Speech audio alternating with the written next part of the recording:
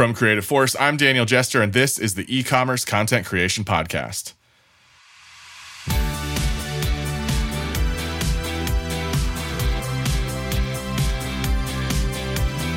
This week, I'm joined by Jennings Stout of the Fossil Group. Jennings comes from a studio background working as a digitech for Amazon, where we met, and later moving into DAM management, serving now as technical administrator for the Fossil Group.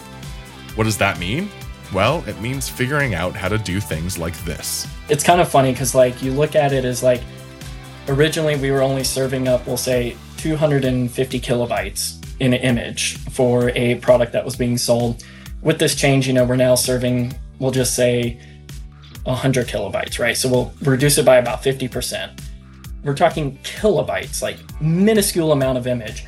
However, when you look at the total number of clicks, when you're getting billions of image renderings that are being served worldwide, you start going from serving, I believe in 1 month we were serving about 20 terabytes worth of images out to consumers, and we reduced that down to 6 terabytes. DAM administration is huge business and a great career option, especially for technically minded folks from the studio. Virtually every company has some need to store and organize creative assets, and as you heard, some of the bigger companies are serving terabytes of data every month. Now let's get into the rest of this conversation with Jennings Stout.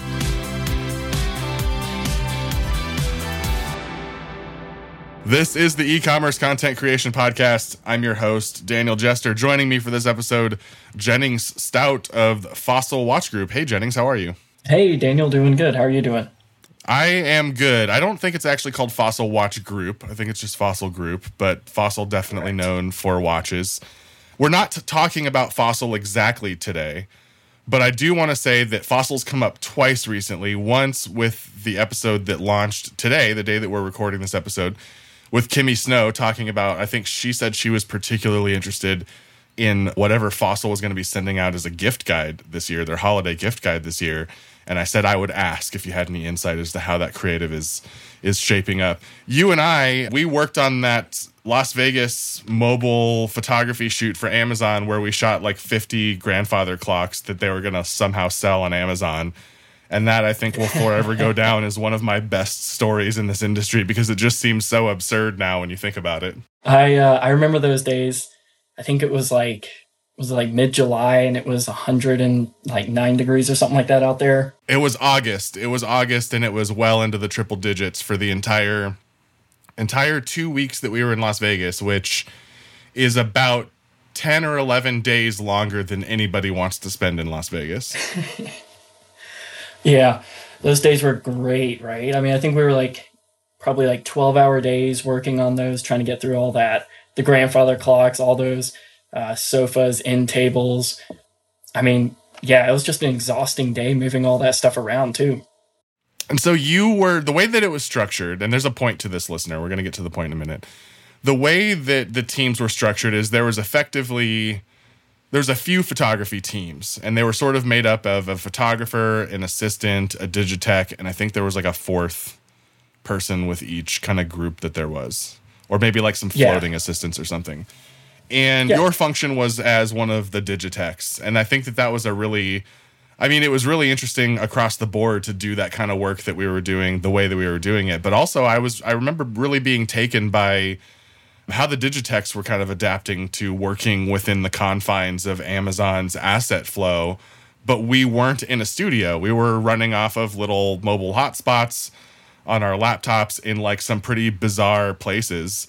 And, as a weird, clunky segue into DAM management, which is kind of the career move that you've made recently getting into digital asset management, it made sense to me when we talked last that some of your experiences with just part of post-production for retouchers, digitechs, anybody who deals with images after the point of capture, to some extent in their career has to deal with where do these images go? How do I organize them? How do I deliver them? Where do they go once I'm done with them and what happens to them?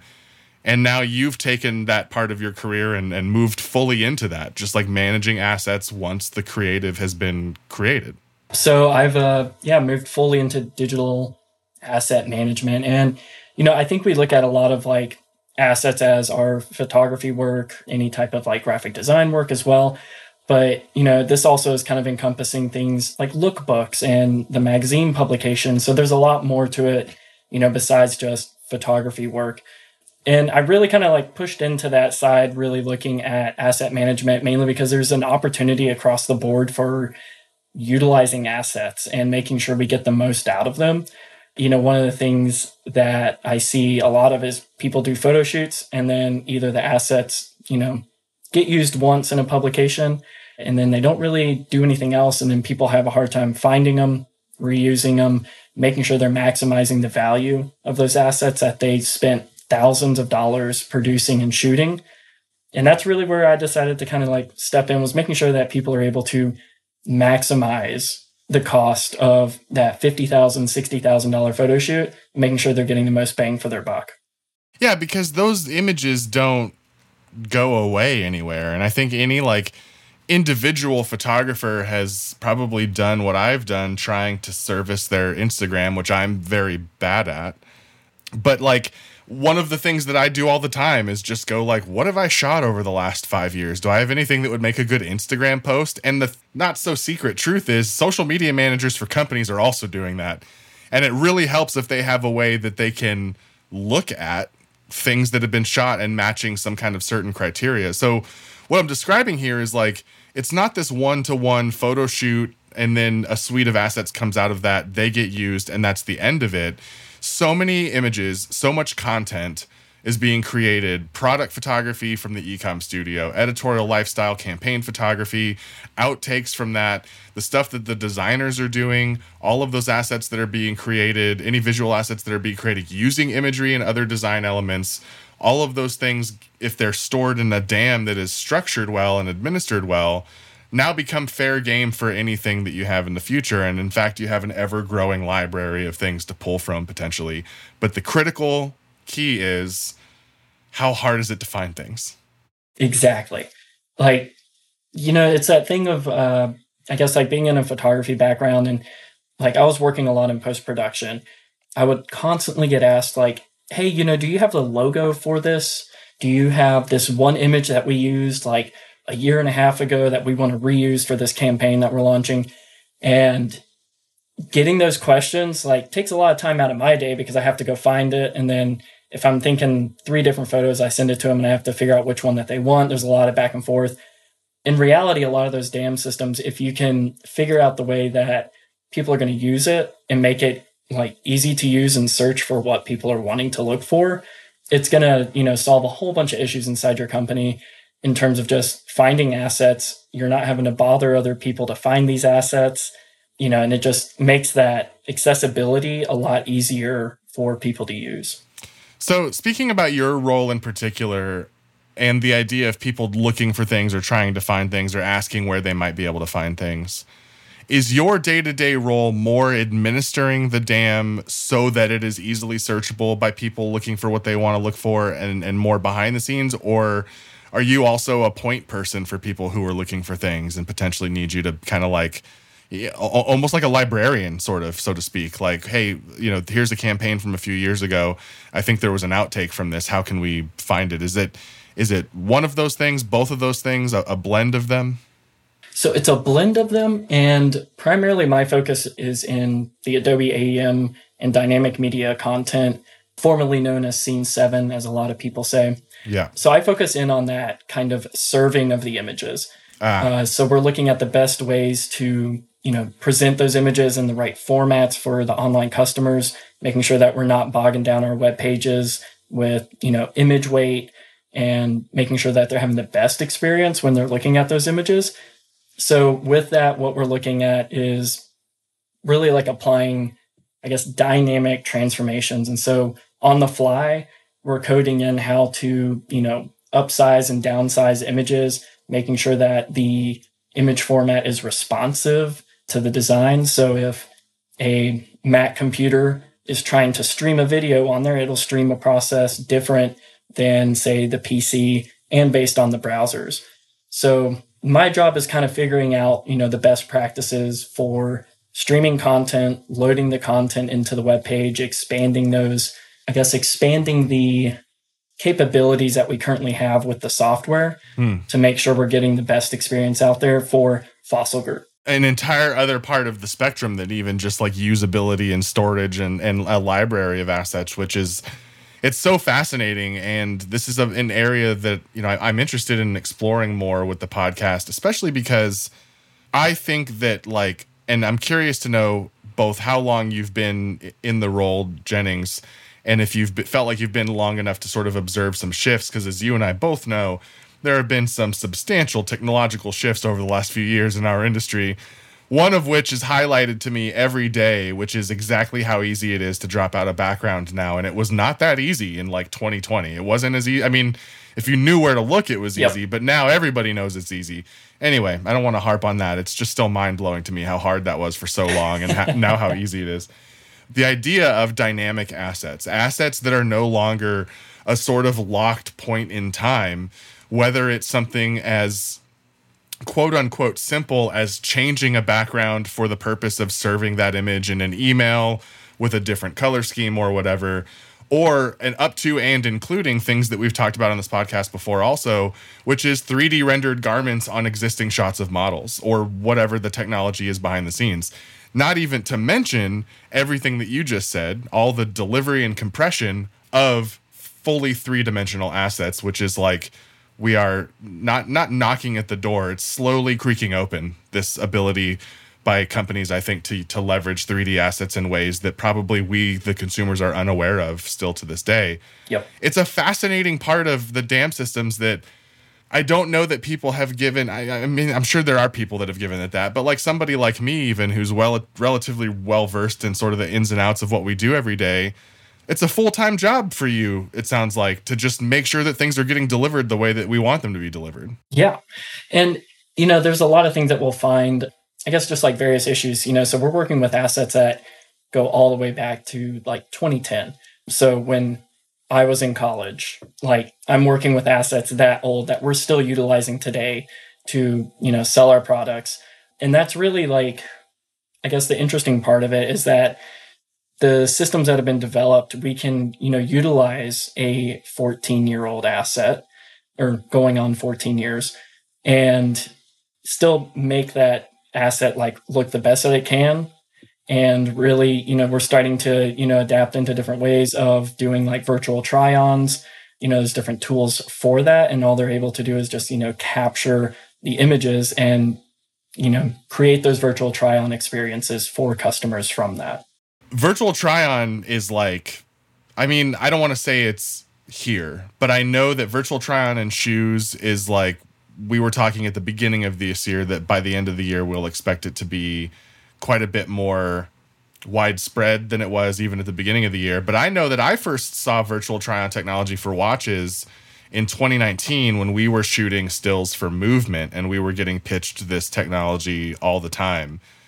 And it's at the time I was very skeptical. And I think I've probably shared this before because for me, it's just, I know that I'm not sure if I can trust that what I'm seeing is represented exactly the right way. I can get over the sort of cartooniness of the 3D model and the AR thing, but it was more about like, you know, the considerations that you're making partially when you're buying a watch is like, how does that watch face fit on my arm and on my wrist? Like everybody's body geometry is so different. Like what's the right size of case for me? Yep. And the virtual stuff, the AR stuff, even from way back in the day when Amazon did it, was doing it with like furniture in your living room. I'm still just like, I'm not sure if I trust that size is accurate to my level of discernment here, you know? But yeah, all of that was a long way around to say that like, we will get there. We'll get to the point where you'll have the consumer trust that the AR experiences of a virtual try-on are accurate enough for them to get the information they need. And there's a lot of technological problems on serving up those assets and that we have to also be working on all of the time. And I think that's a really interesting part of this DAM conversation, which again is that it's not just focused solely on storing those assets in an efficient way that's easy to access and catalog and find things that you need to find, but also creating integrations with services like Scene 7 and other dynamic asset delivery modules, and then just making sure that all of that works. I actually have some experience with Scene 7 from way back in like 2010 or even between 2007 and 2013. And part of it was creating window treatments, taking like swatches of fabrics for window treatments, like shades and blinds and draperies and things, and then sitting there with a bunch of sliders trying to slide the pattern repeat around until it looked vaguely accurate. Like, is it the right size? Is it the right, are the dimensions correct? And then does it not look super, super, super duper fake in an embarrassing way? And this was back in, I mean, this was over 13 years ago now. Yeah. And, you know, I would say dynamic media for the cloud has changed a lot more, but dynamic media classic, still the same old thing. So yeah, there's definitely some of those, you know, this could probably be a little bit better. And, you'd mentioned like the 3D models, and I really think that that's where it's moving, right? Like, I get the whole like corniness and, the rendering of it doesn't quite look right, but in a consumer perspective, it's like, do they really care about that? Yeah. I think like I look at it as like getting a reference for like a size of something, making sure that that part's the most accurate. Whereas, the rendering of how it looks on my arm, it's like it'd be nice if it was super high quality, which, they're working on being able to deliver that. But at the same time, I think a lot of consumers know that like a lot of those 3D kind of processes are not going to be top notch. And part of that, if I'm thinking about who are the forward-thinking creative teams and media teams out there now, for me, it's the teams that are acknowledging everything that you just said about like, right now today there might be some elements to try on that aren't what we think they should be technologically. They don't look quite right. There's that issue, right? But we absolutely will get there. And this is where I think the intersection of AI, 3D, and e-commerce content kind of all coincide. I think in e-com creative production, it's going to be less generative AI on sort of the day-to-day things. I think it's going to be more using AI to turn a 3D render into a very convincing product image.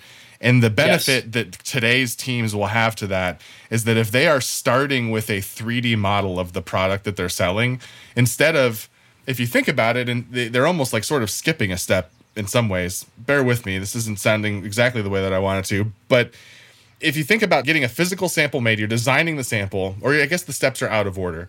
You design the sample, somebody's designing the thing. At Fossil Group or any of those brands, somebody is designing that product in a program that can create a 3D model of some level of efficacy, right? It'll look some level of convincingness. Yep. Then they produce the sample. Then we take a picture of that sample, and then that's what we use the picture for the rest of the stuff. We're adding a whole bunch of extra steps when we could probably be taking that and should be taking that 3D model, bringing it into some kind of a DAN system stored as a 3D asset, building in the layers of technology we need to turn it from a 3D asset into very convincing product images that we can use to put on our website today. Yes. And then at the baseline, we have that 3D asset to now use to tackle any future thing we want to do with it. Yep. Do we want to do try-on? Let's do try-on. Do we want to be able to buy this DKNY bag in Roblox? Let's put it in Roblox. Like whatever we can. Now we have a digitized version of the sample that we never even had to produce a physical sample to actually shoot it, and go from that to almost any possible content needs that we might have, with the exception in the short term of doing like lifestyle photography and things like that, which we'll still continue to do sort of in the traditional way. But even speaking as somebody who genuinely loves to shoot bags, I would love to shoot that DKNY bag. I just want to spend all day with it, make it look as good as it possibly can. It makes no sense for production teams to be working, to not be capturing digital models of every product they sell, because who knows what we might be able to use it for in a year or 5 years. Yeah. And, looking at like that kind of DAM system as a whole, when you're looking at those 3D models, when you're looking at that DKNY bag, it's not just usually one variant in colorway or pattern. It's usually the same shape, same style, and then you've got 5 different color variants, 3 different patterns. And so if you can figure out how to, map all that in, make it look right with the 3D model, then all of a sudden, instead of, shooting, I guess, what is that, like 8 different variants or 8 different colorways of that bag, you now only have to produce one bag, and then you can apply all those different like textures and filters and things like that to the bag to produce all 8 of those images. And in a way, it's a cost-effective approach, but you do have to make sure that you can manage that well. And also, I think render things really in a timely fashion, because nobody wants to be waiting around for images to render. Nobody wants to wait around for different products and like things like that to load. I was just thinking about this the other day because I have a mesh Wi-Fi network at home, and the footprint of the mesh network extends slightly past my property. So when I take my dog for a walk, if I happen to be trying to browse something on my phone, the moment when I'm halfway down the block and I have to switch between Wi-Fi and cellular, it usually results in like, it'll inevitably happen that I'm trying to load a bunch of images or something, and then it has a hard time.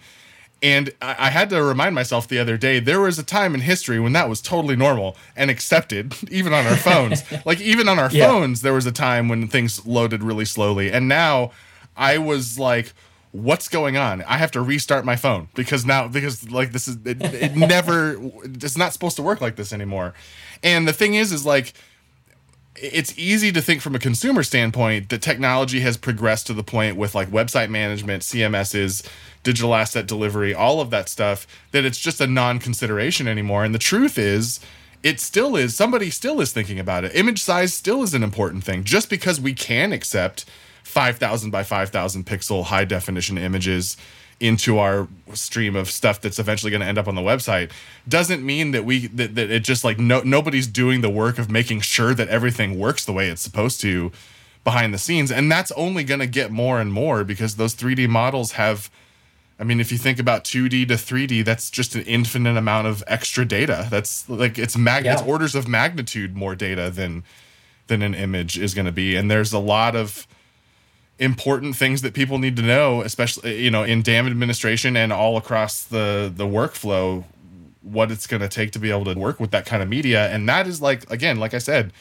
I don't think it's knocking at the door. I think the door is slowly creaking open, and it's going to seismically shift again here in a year or two. Yeah. And, you had mentioned like kind of like that process, right? Of like when you switch that internet connection, like I wish everybody had 1 gig speed, like all the time, everywhere, but we know that's not possible. And I think one company that does that really well is, YouTube video. And so when I'm on my home network watching, like I'm streaming like a 4K video, no problems. And then as soon as I get off of the Wi-Fi network, you see that quality drop. And that's one of those content deliveries aspects of like asset management, right? Is we want to make sure that the consumer is still getting the data regardless of what's happening. Even if they drop down to 240p, you might say like, what the crap is this? Like I can't even see anything. Yeah. But you're still getting the information to your phone to, either digest it and, review and make that decision. You remember the early days of Netflix streaming when you sometimes you just pause the show you're going to watch for a few minutes to let it buffer, go get a snack, and then come back? Boy, it's come such a long way since then. I'm curious, like, what parts of your job in the studio and working as like a digitech and a retoucher and the various other roles that you occupied, do you feel like really prepared you for this role in DAM administration? Because you're not the first sort of creative studio person to make this transition that we've talked to on this podcast. My colleague Caitlin interviewed Carrie Wayland, who was also a fine art photographer who just loved organization and got into DAM administration. And, there's a lot of people our age, there's a lot of people younger than us that are coming up through studios that are thinking about, maybe I want to continue to be in photography, maybe I want to go to management, but what are the other things? And I got to say, regardless of what happens with photography, 3D rendering, or any of that, it seems like the person whose job it is to make sure the DAM systems are running properly is a pretty stable place to be when you're trying to navigate some pretty extreme technological changes in the way imaging works. Yeah. And so for me, like working at Amazon, always exposed to tech. And that's kind of where I started getting more interested in the tech side of, photo production. And so it really started out with like figuring out how to automate Photoshop retouching. I was just playing around with like Photoshop actions, and then that started migrating into like actually writing custom JavaScript files. And then, next thing you know, we're working on creating a DAM server inside the studio that we can just start copying stuff over. And it really just kind of snowballed from there. And what I've kind of found is like what's really nice, especially for me, because I love tech, I love also creative processes, is that post-production and kind of that intermediary place between, I guess, like creative and the people running websites, the people that are, building servers and things like that, is there's this kind of communication barrier that I've just come across in terms of working with various groups of people, is that creative people think and talk about things very differently than, very technical software engineers. Right. And so being able to bridge that gap is really kind of like where I found that niche of dam administration, right? Like most of the time people have dams to organize their assets for a large company. And in that large company, inevitably you have software engineers, website designers, application designers that are accessing that content. And then you also have the other end where you have the creative roles producing the content, feeding everything into the dam. And then you kind of have to sit there in the middle and, in a way play liaison and make sure that both sides are getting what they need. But that's, where I kind of found that niche of what I really like is being able to work in creative, but also having, skills that I can apply to tech and understanding, what an engineer needs and what they're wanting when they're trying to display something on a site, as well as when creative says what format does this need to be? I can tell them, give us a PNG or a PSD file and we can get that flowing correctly. Interesting. So I have a couple of questions that are sort of disjointed just because there's a couple of curiosity points that popped up for me. One, what kind of reporting are you looking at in your role? And what the specific question I'm getting at here is have any of the brands under the Fossil Group had something go viral potentially, or just a much bigger audience reaction? And are you seeing that reflected in any data or reporting that you're reviewing of this image was pulled this many times and it's a huge spike over everything else? I don't know if you're seeing that. I don't know if the web teams would be seeing that, or it's a combination of both. But I'm curious.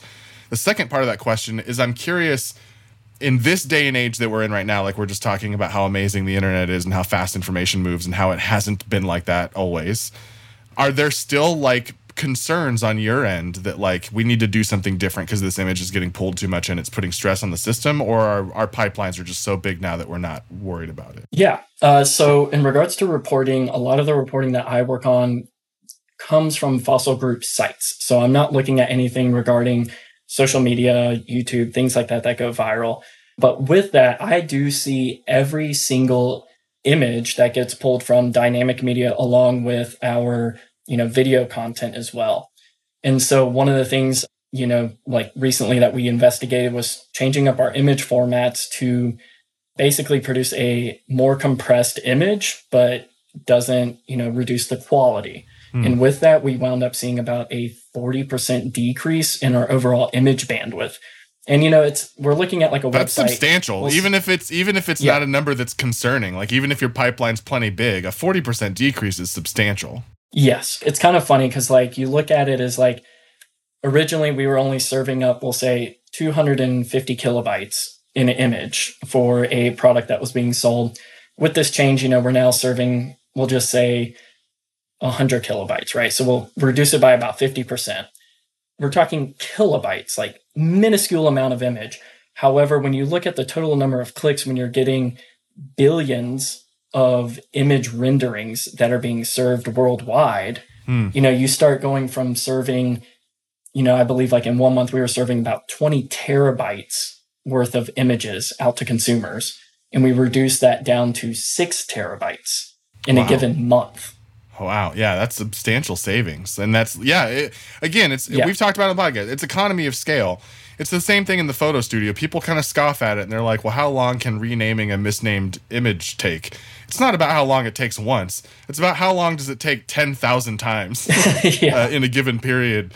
Because by the end of the week, if we're dealing with it that often, by the end of the week, it means a material difference in what we're able to produce. And so, those economies of scale are certainly there on the data side. And billion. I mean, I had never really thought about it, but globally, billions, and probably not that far away from trillions potentially of image renderings. Jennings, so great to have you on the podcast, to talk to you again. I think your insight into dam administration is really cool. And this is an area that I want to explore more. And I hope to have you back on soon. I actually would like to talk metadata stuff with you potentially or sometime in the future, because I think that's that's an area that studios can and should be doing more in collecting metadata and you know, we can talk about ways from a DAM manager how that could happen. Yeah, definitely. I'd love that.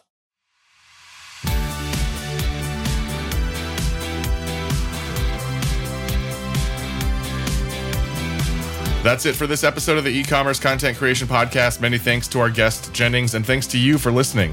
The show is produced by Creative Force, edited by Calvin Lands. Special thanks to Sean O'Meara. I'm your host, Daniel Jester. Until next time, my friends. Hey, Ian.